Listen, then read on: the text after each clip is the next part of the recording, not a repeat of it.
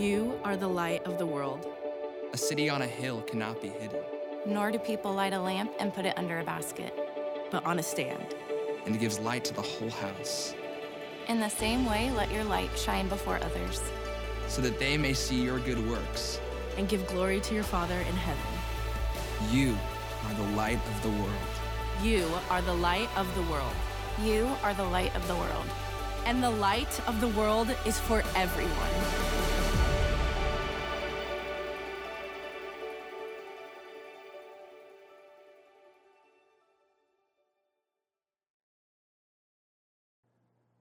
Hey everybody, Chris here.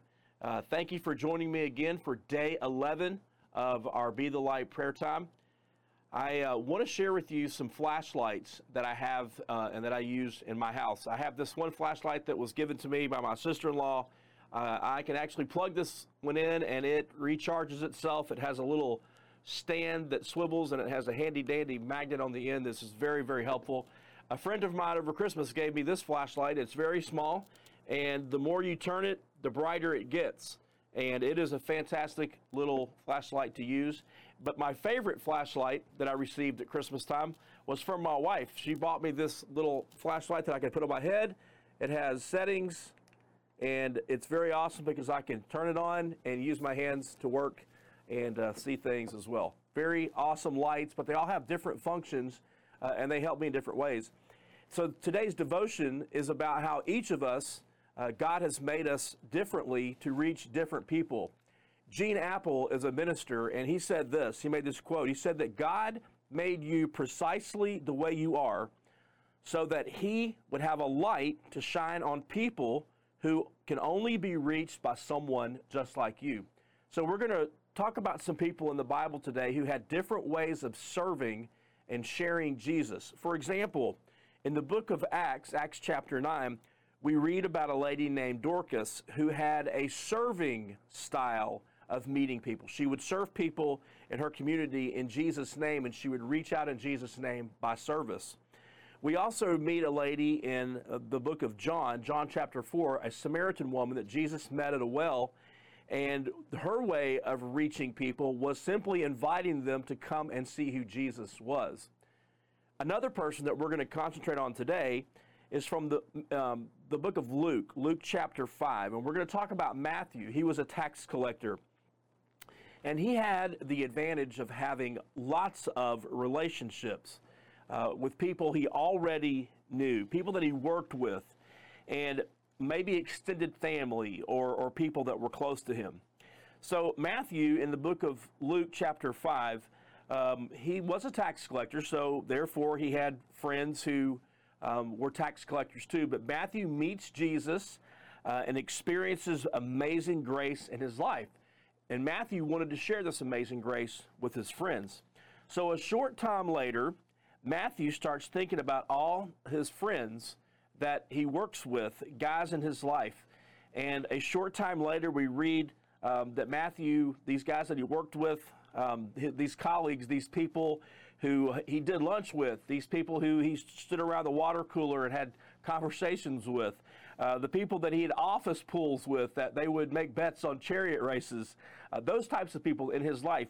He wanted to share Christ with those people. He wanted to share the amazing grace he had found in Jesus with his friends. So he had an idea. He decided to have a party. Matthew wasn't a confrontational type person. He wasn't an intellectual type person. He was very relational. So he decided to throw a party. He invited all of his buddies, his old beer drinking buddies, together to meet Jesus and his disciples. And in the context of this party, what Matthew wanted, what his hope and his prayer was that during this party, Jesus and the disciples would have deep spiritual conversations with his friends and teach them about this amazing grace in Jesus. So Matthew heads down to the his local Sam's Club there in Jerusalem, and he buys all the meatballs. He buys a cheese ball. He buys the little quiches. He buys all this different kind of party food, and he has this huge Christian cocktail party there at his house. And in spite of the Pharisees showing up and trying to throw a monkey wrench in the works, this party actually does some amazing things. It was an incredible party. And Jesus and his disciples are having all these great conversations with his old friends, telling them about the goodness and grace and hope that is found in Jesus Christ. Now, as I am sharing this with you, I'm thinking of people in our church who are very good at this.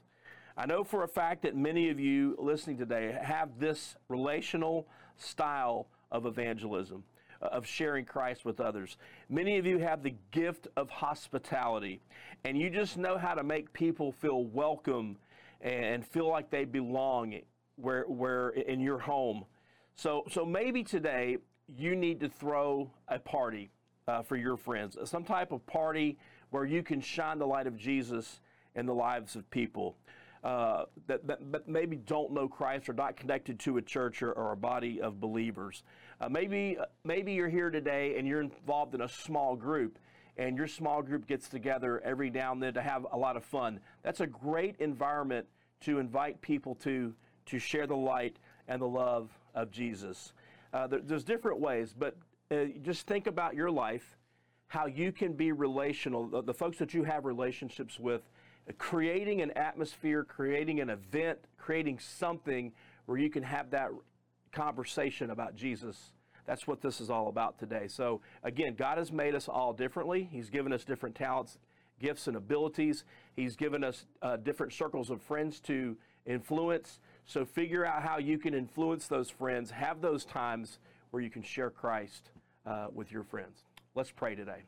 God, I am thankful for your grace and for the salvation and the peace that we have through you. And I thank you that you've created us all differently. And Father, I pray that you would help us all to, first of all, identify people in our lives who don't know you. And God, I pray that you would also, as you identify those people, would you also show us how we can reach out and share you with them. And again, I pray, God, for your Holy Spirit to give us boldness and wisdom and the right words to share with them when that opportunity comes. God, thank you for loving us, and thank you for Jesus. In Christ's name I pray. Amen.